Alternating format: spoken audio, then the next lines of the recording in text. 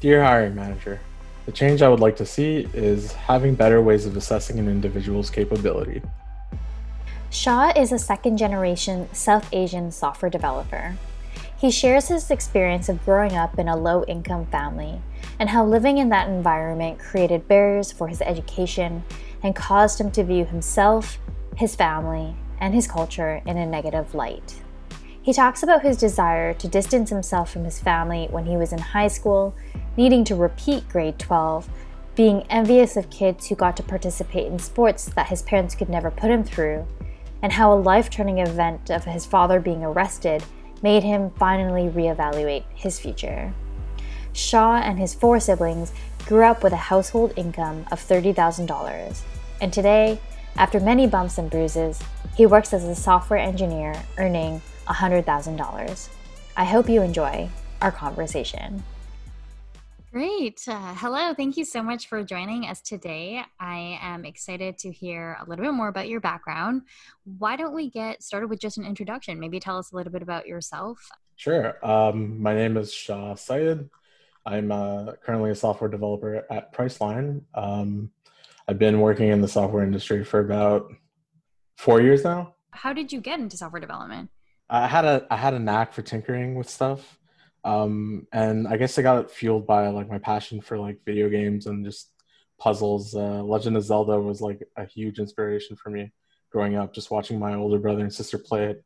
Eventually, around grade six, I got into tinkering with just parts from school. Like they would give out really old like Windows 3.1 machines that they had in cages. So I'd bring them home and start learning how to like break them up. And yeah, that's kind of how it led me to this path of getting into computer science. And did you study computer science in after high school, or what was your educational experience like? Ryerson University is where I did my degree, Bachelor's of Science in Computer Science.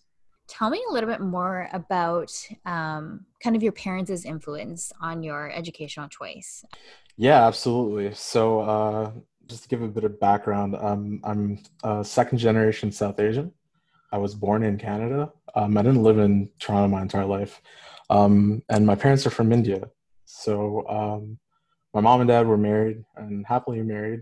Well, I mean, there's always up and downs, I guess, but 30 years strong, which Okay, is pretty good. important. Yeah, my mom actually doesn't have more formal education past grade 10. And my dad did have his occupational therapy done in India, and he was able to get his education here to have his certification and degree qualified for work here. But unfortunately, things just didn't go the way that they were planned. And so um, my dad, most of his life before retirement, worked as a security guard. And that's he worked as a security guard in Toronto. That's correct, yes. And so growing up with parents that don't have a software background or, in your mom's case didn't have post-secondary education, did that impact the reason why you decided to get into this field or the reason why you decided to pursue post-secondary education at all? Yeah, it definitely did.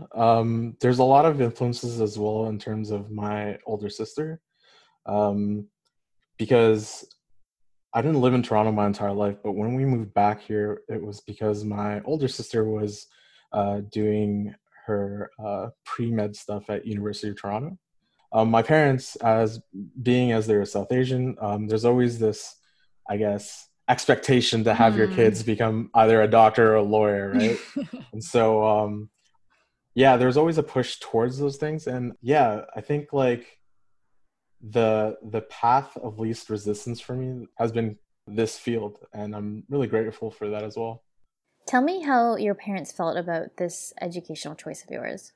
There was definitely a lot of pushback, and I would say it had to do with a lot of things.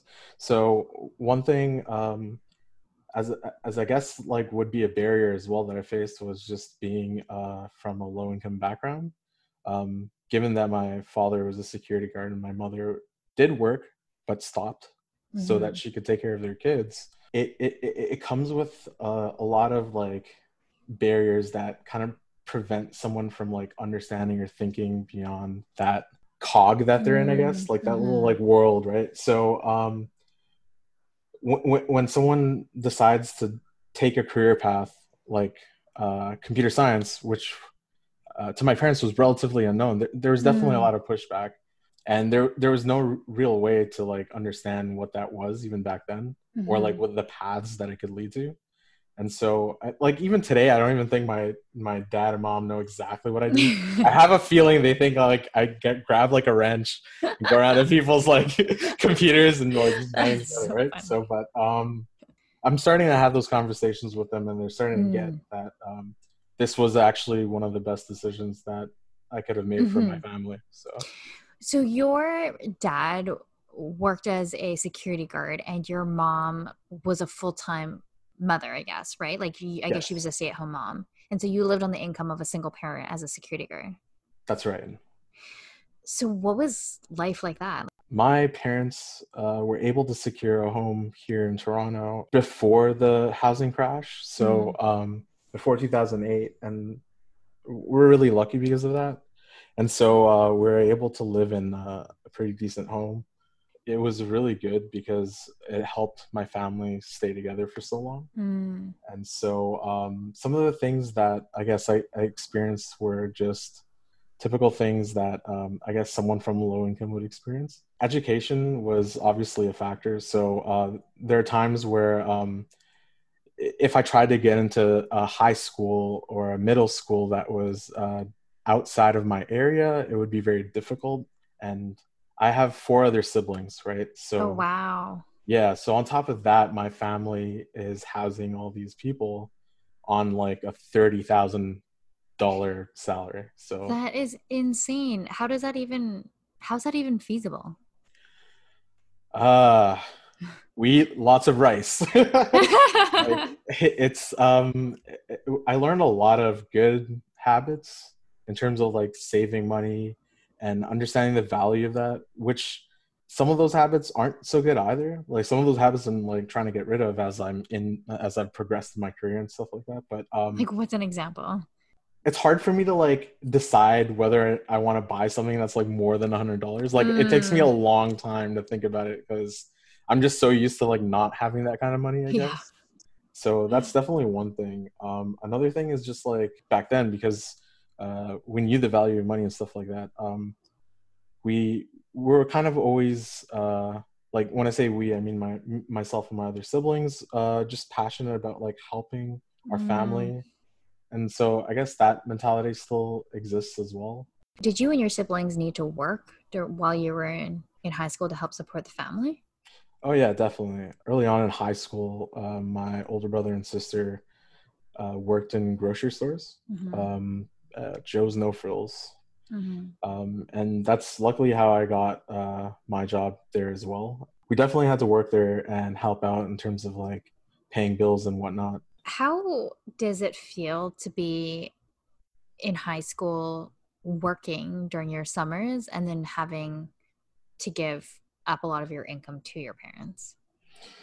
I'll be honest, at first I didn't do that at all. And as I grew up in high school, I kind of stopped like, seeing my home as like a safe place because there were so many rules and boundaries, and already like my parents were so apprehensive of my career choice or like my passion around computer science or programming.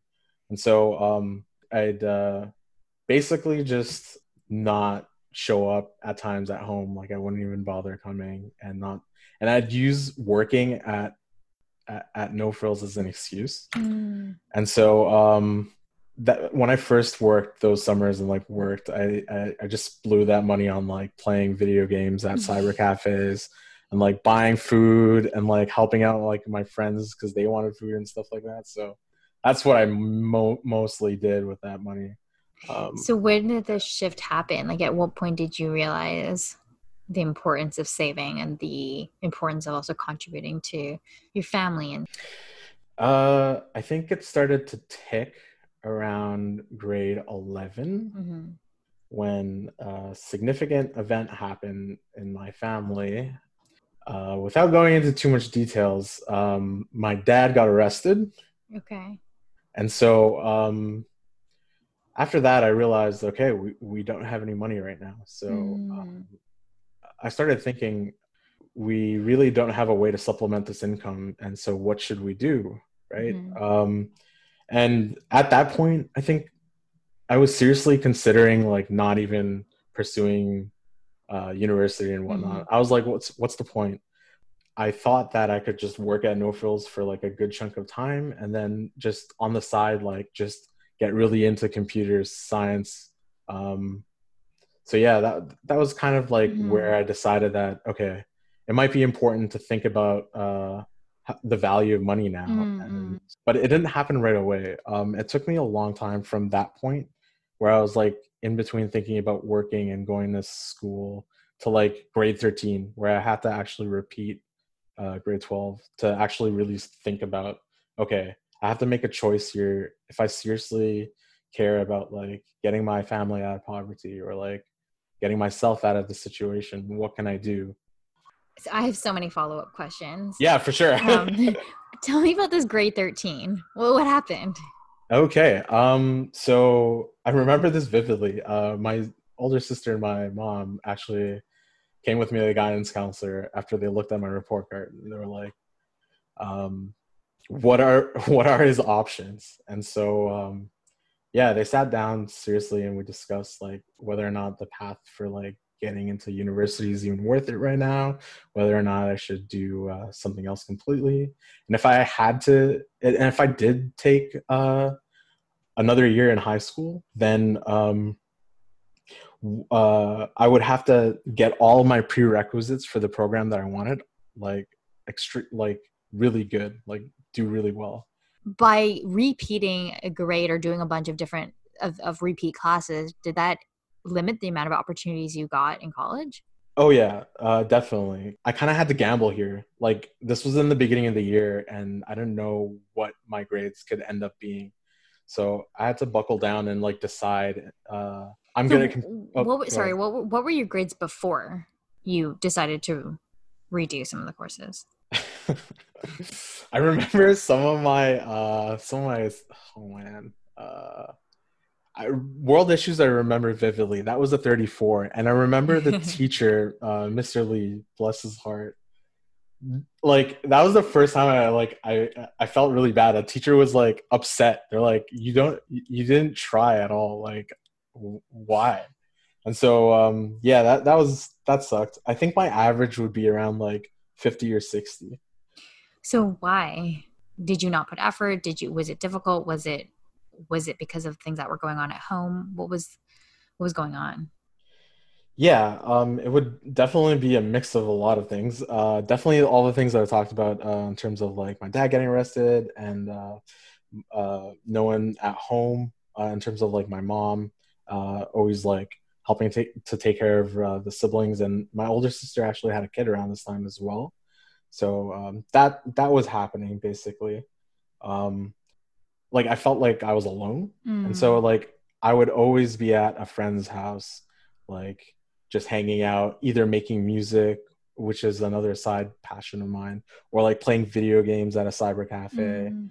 or just not even doing anything. Like so, I guess like those things what I would attribute to like uh, my grades. Sounds like you were actively trying to distance yourself from your family. Is that accurate? Yeah, absolutely. I guess what I want to know is it that what did you think you were going to get out of distancing your family with your family? Well, there's always like this pressure of these expectations that you have as a South Asian male, I guess. Mm-hmm. And there's always that like pull, I guess, towards like the culture and like religion, stuff Mm-hmm. like that. And growing up, I guess another thing that I kind of want to talk about is like just all the issues that I've faced in terms of barriers and whatnot also made me think uh, about like my own race and like my own culture Yeah. in a negative light. Mm. So I didn't know it then. Like reflecting back on it now, I'm just like, wow, I can't believe this was me. But I guess like all those things, like being low income, the stuff that happened with my dad, like just uh, not being at home and distancing myself. I guess that was my eagerness to be less South Asian or less Indian. Interesting. I And mean, it, you sort of mentioned this earlier in your one of your answers, that you had these rules, and this is a reason why you were trying to avoid going home. What were some of these rules, or what were some of these expectations that were on you? yeah, it would just be to like practice your religion daily, practice everything, make sure you're fasting, make sure you're praying and stuff like that. Um, but then there would also be like just like how you should behave, respecting your elders and whatnot. And like sometimes like I just wanted to rebel. Like it felt Mm. like no one believed in me or like my passions or like my interests. So I guess I started attributing all that to Mm. either a consequence of assimilation or like just general problematic beliefs that happen when you're Mm-hmm. second generation low income and you see like all these people with their nice families on Yeah. TV and whatnot. And so it just made me start hating myself. And so I guess that's another thing that caused that distancing.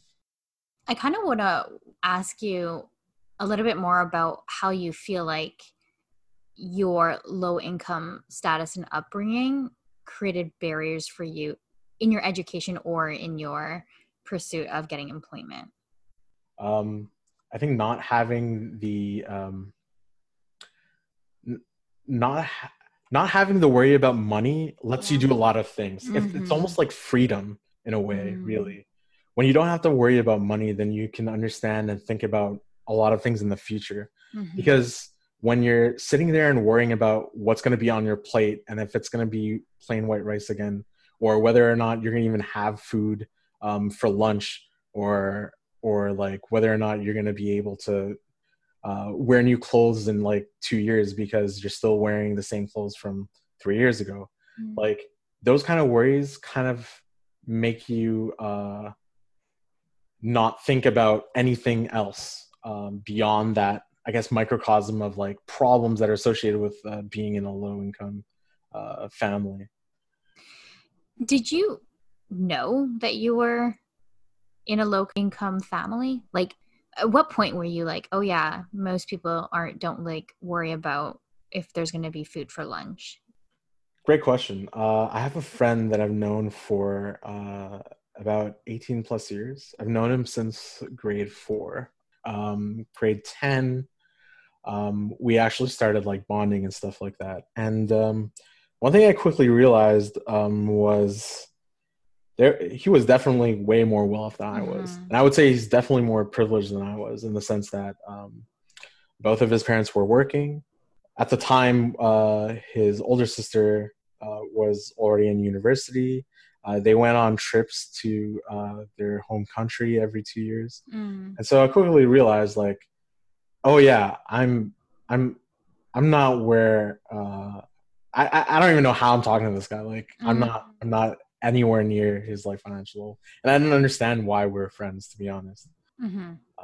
Someone else like mentioned that they're gonna play sports, like they're gonna play hockey, which was like a huge passion of mine growing up, but I couldn't do it because I didn't. My parents couldn't afford the equipment, or Mm-hmm.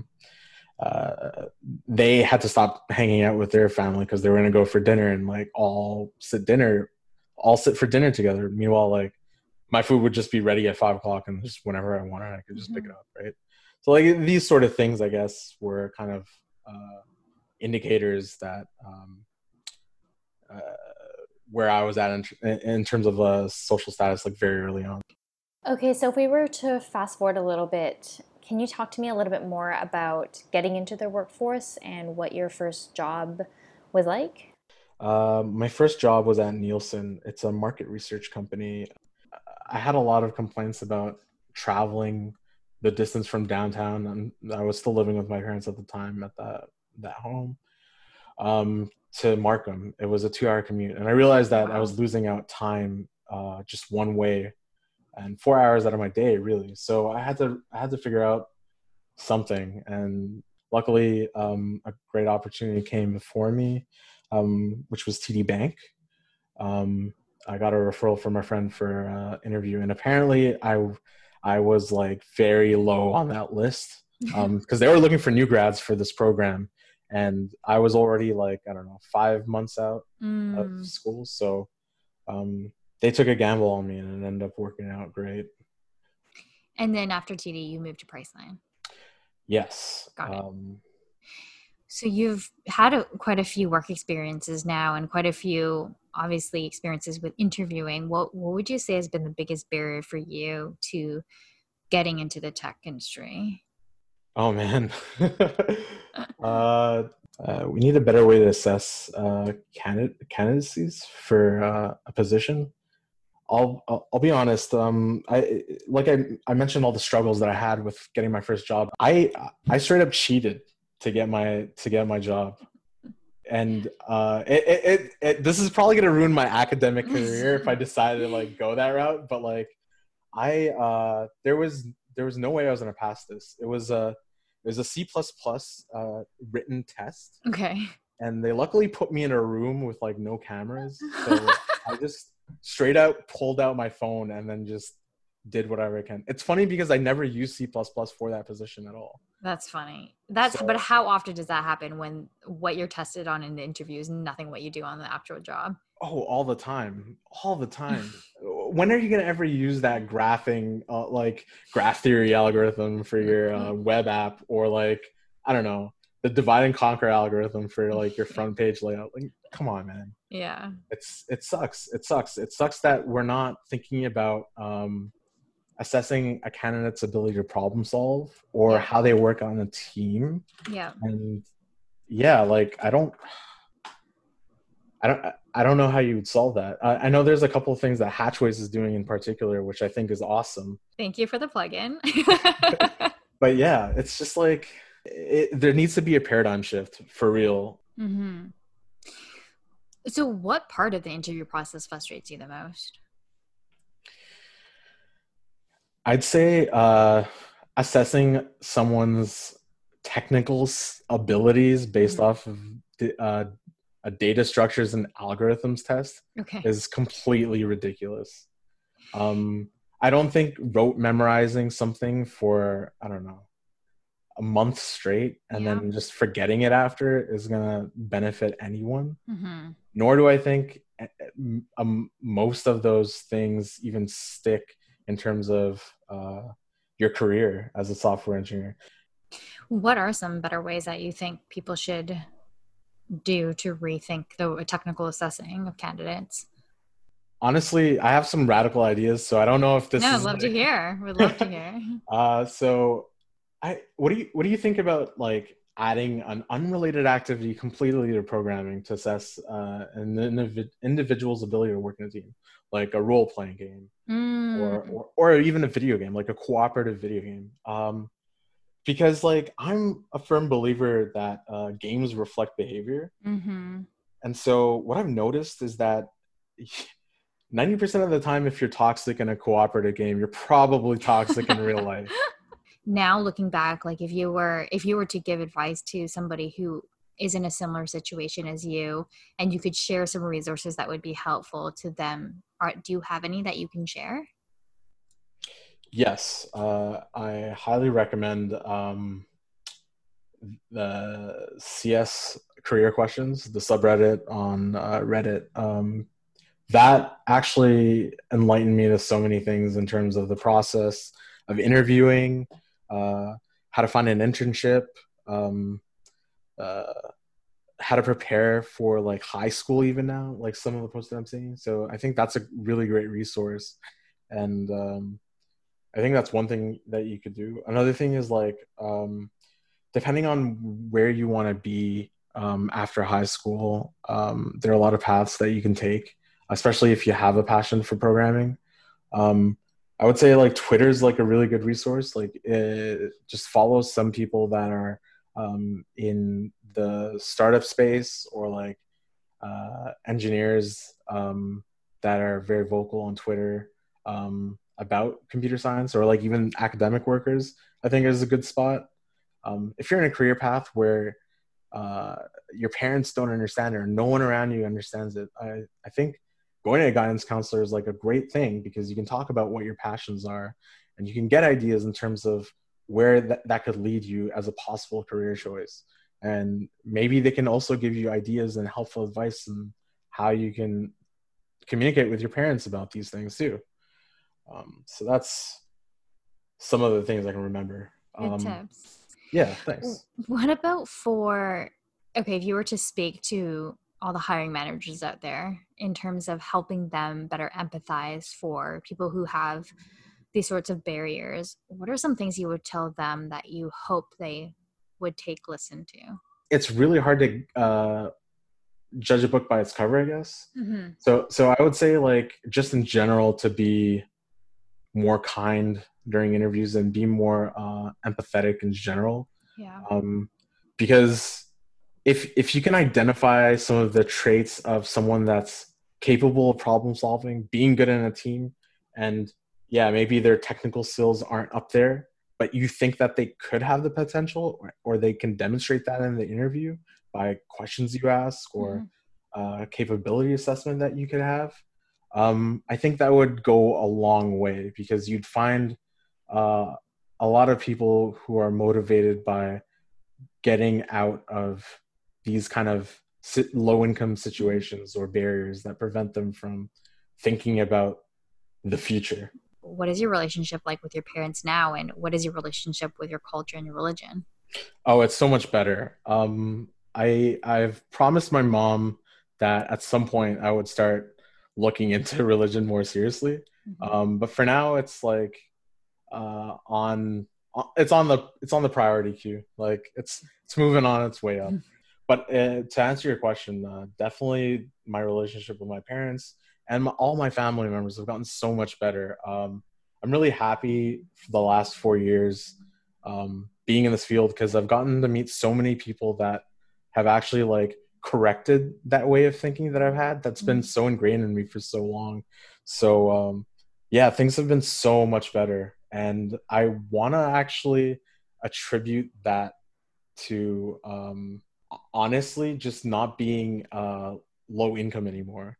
I think that actually that's allowed me to reflect so much on my past, where I was at, the incorrect thinking, especially when it came to that the identity crisis I had with being South Asian, right?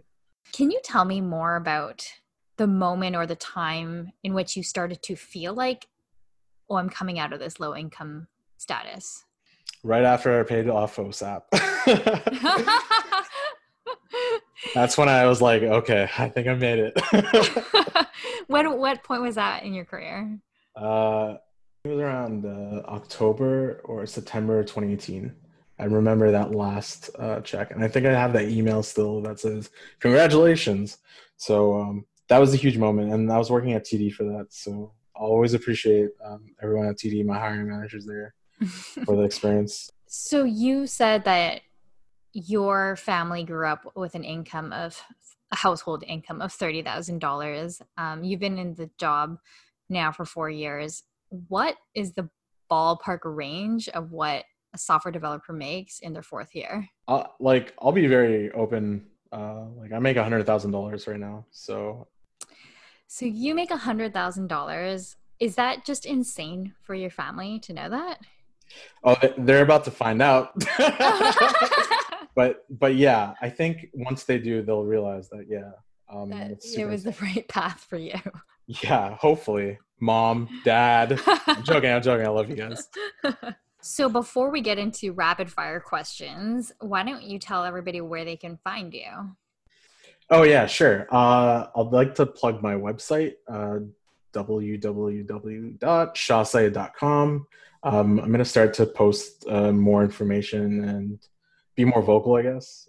And I'm also on Twitter at SHAHDEYS. I'm always posting information about the tech industry, and I'm always out for researching ethics and AI, which is current passion of mine.